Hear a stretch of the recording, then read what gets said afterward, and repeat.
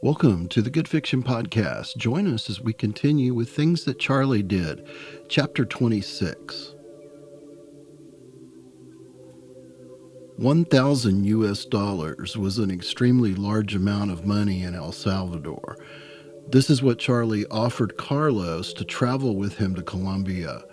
There was no promise of when they would come back, but they shouldn't be gone more than a week or so, he thought.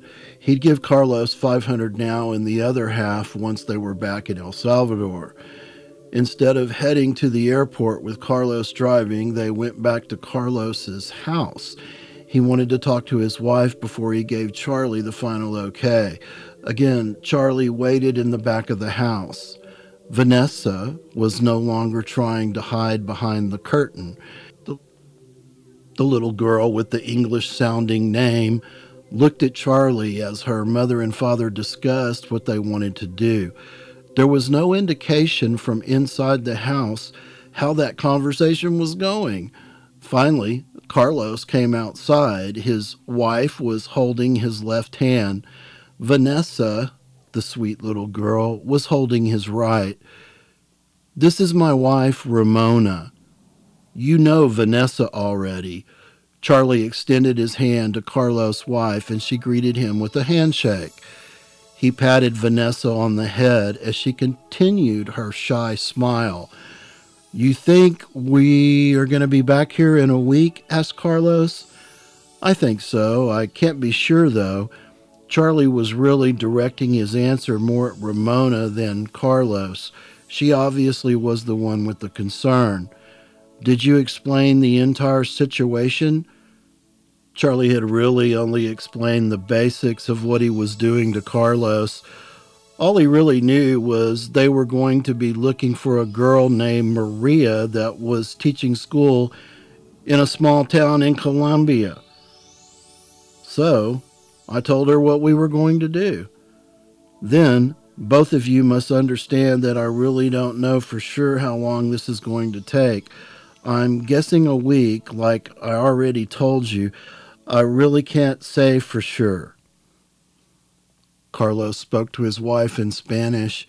Charlie could see that she didn't like the idea. Her glance went to little Vanessa, who was still playfully looking at Charlie. Then she looked back at her husband and nodded her head in approval. The money was far too much to turn down. "Come in, let me get some things, some clothes and whatnot." Carlos led his family back into the house, his head turned back to show it was okay for him to follow into the house. In just a short period of time, a trust bond had been created between Carlos, his family, and Charlie. A precious bond that Charlie recognized as a giant leap of faith on the part of Carlos's family. It was important for him to get Carlos back to El Salvador in a reasonable amount of time. While Carlos, his wife, and sweet Vanessa disappeared back into the rooms of their small house, he pulled his wallet out and counted out 5 crisp $100 bills. The alligator skin billfold was stuffed with many, many more bills just like those. He then went ahead and counted out the remaining 5 bills that would complete the balance. On second thought, there really was no reason to hold the money back. When Carlos reappeared, he handed him the 10 $100 bills. Carlos looked at them, smiled, took 2 for himself, and handed the rest to his wife. A small beat-up looking beige duffel bag must have held Carlos's clothes for the trip. It all happened so suddenly, but there it was. They were on their way to the airport to find a flight to Colombia after Carlos kissed his wife and Vanessa goodbye. Carlos drove. Within 45 minutes, they were standing at a ticket counter in the airport with Carlos rattling Spanish with the counter clerk as they looked for a flight that would get them close to Barranquilla, Colombia. Surprisingly, they found a direct flight. It seems Barranquilla is more than just a town or a village. The city was actually home to just 1 million people. In fact, it wasn't much smaller than the capital of Colombia, Bogota. There was a 2.5 hour wait before the flight left. They spent that time reading and staring at the planes as they came and went through the large plexiglass windows that gave views of the arriving and departing flights. Neither really talked much. Leaving the country was much easier on Charlie than entering it. They didn't seem near as concerned about hassling him on the way out like they did on the way in. Carlos caught no grief at all. Their plane arrived on time, amazingly. It wasn't the jets Charlie was used to flying on, though. It was a smaller type airplane with one propeller-driven engine on each wing. The inside smelled of cigarettes. There wasn't going to be an in-flight movie, even a meal served on this flight. This was strictly for the purposes of getting from point A to point B. Hopefully, safely. The plane met its cruising altitude in a quick period of time after takeoff. Bumpy was the ride. The twin-engine passenger plane, left over from the 1960s, rocked and bumped with each tiny bit of turbulence it met. A couple, unable to contain themselves, openly argued in Spanish about 3 rows in front of where Charlie and Carlos were sitting. Several rows back, 2 teenage girls laughed and joked loudly about God only knows what. There was an attempt to sleep, but the ride was just too bumpy and the noise was too loud. The rattles that sounded through the plane from the bumpy air were even a little unsettling. There wasn't going to be a nap on this flight. The view from the cloudless sky was breathtaking, however. Mountains, the size he hadn't seen in Mexico or El Salvador, were out the window and stood majestically below. Very thick, solid green jungle stretched along the mountain bases as far as the eye could see in any direction. After 3 or 4 hours of the same scenery, the plane began to lower its altitude, and the jungle began to give way to small pockets of civilization. Farmland between the mountains was surrounded by small villages. As they got closer to their destination, the plane got lower and lower. The farmland gave way to modern-looking subdivisions. Eventually, there was a modern skyline, and the plane dropped for a very bumpy landing. Finally, they were on the ground in Barranquilla, Colombia. A day that had started with Charlie's encounter with Carlos while looking for a way to fill his empty gas tank had since seen its last drops of sunlight. It was very late. Both men were exhausted. The usual expected hassles with searches and passport verification kept them from immediately leaving the airport. They had nothing to hide, but the Colombian police were suspicious of the fact that American would be traveling with an El Salvadorian. Regardless, they eventually had to let them be on their way. Once more, there was the rental car to take care of. This time, though, Charlie had Carlos, which made things move along much more quickly. It didn't take long before they were looking for a place to stay for the evening. A city the size of Barranquilla had several options close to the airport to meet their needs. There was even a Holiday Inn. Charlie was always amazed to see the good old trusty Holiday Inn in cities all over the world when he traveled. Although he hardly ever stayed at one, it was somehow a symbol of civilization. It was a sign that maybe other Americans were there with him. What the heck? He chose the Holiday Inn. They pulled the rental car into the parking lot of the Airport Holiday Inn, Barranquilla. A quick meal at the hotel restaurant, and they went into their separate rooms and collapsed with exhaustion. Carlos dreamed of his beautiful wife and Vanessa. Charlie dreamed of Maria. The morning Barranquilla sun poked through the gaps in the curtains, long before either was ready to interrupt his sleep. But duty called. They really were on a mission. In order to accomplish their goals of getting Carlos back to his wife and daughter, they really needed to get on with it. That in mind, they managed to pull themselves out of bed, shower, and grab a bite to eat. Once again, they were going to need to find the Mexican embassy. Even though there was no hiring of teachers there in Barranquilla, maybe there would be some way of pinpointing Maria's location within the city from the information they might be able to gather there.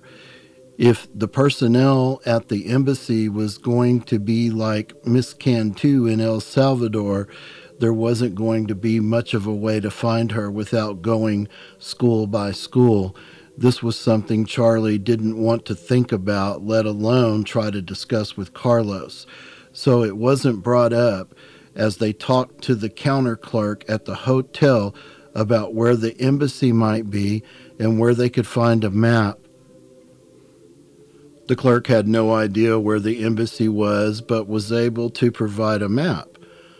As luck would have it, the embassy was clearly marked on the map, and the clerk used a pencil to draw the simplest route to follow to get there. They stopped and checked to make sure that the car was full of gas, and they were off. Charlie decided Carlos would be the better driver given the situation, and a few missed turns, and 30 minutes later they were in the parking lot of the Mexican embassy. Charlie was nervous. That really needed to go well in order for things to progress.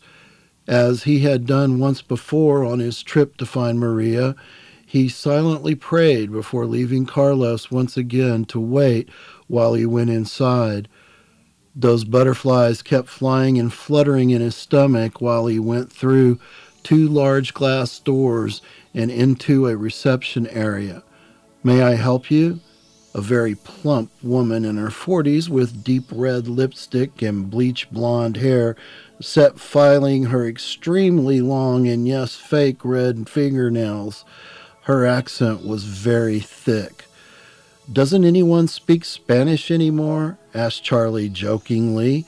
The woman laughed with a robust burst of deep laughs that seemed to come from her round belly. "Well, you're not Mexican and not Colombian. I'm guessing maybe American?" "Is it that obvious?" asked Charlie. "I guessed right," she asked, and was very pleased with herself.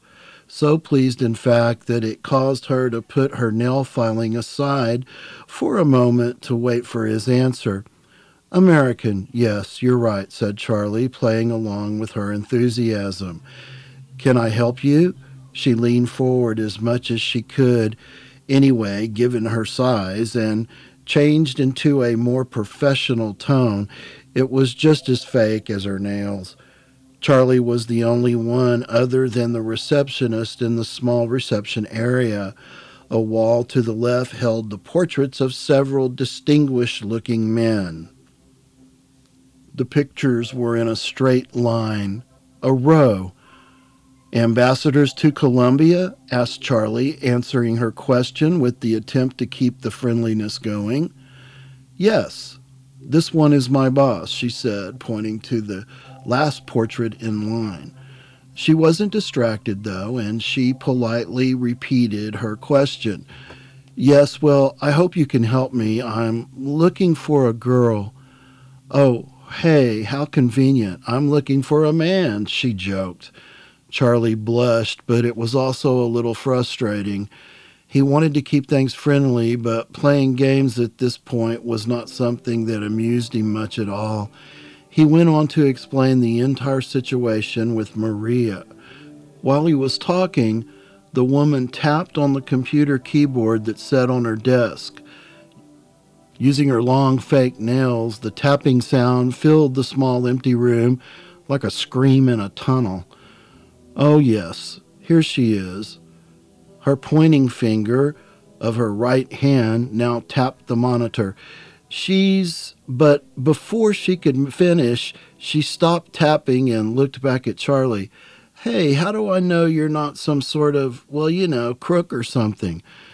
Good question, said Charlie, and I appreciate your concern, too. I guess you'll just have to take my word for it.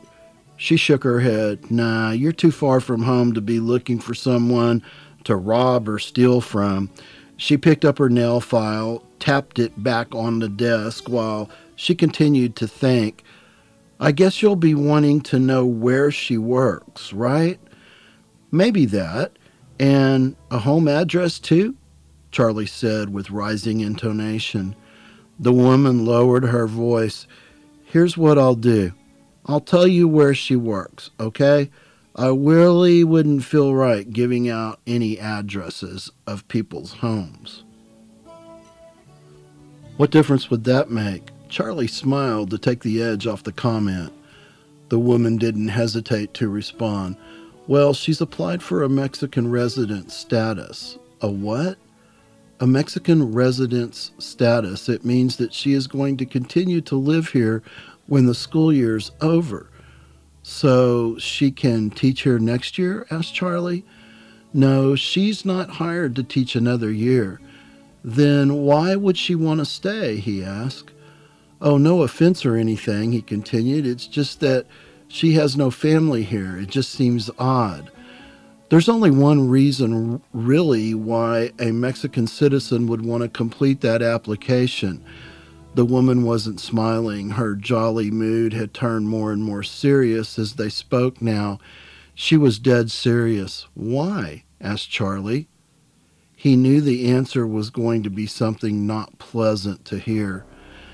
She finally responded. Mexican citizens are required to do this application when getting married in this country. Married? Asked Charlie. The portly woman simply shook her head and smiled in a sympathetic way. She knew she had dropped a bomb on Charlie. He felt sick. His cheeks went deep red. A funny taste came into his mouth. The woman handed Charlie a slip of paper with Maria's place of employment written on it. It was all he could do to smile and make it back to the car where Carlos sat waiting. Carlos could tell something was wrong. You okay? He asked as Charlie got in the passenger side. Charlie couldn't even answer. He simply shook his head. No.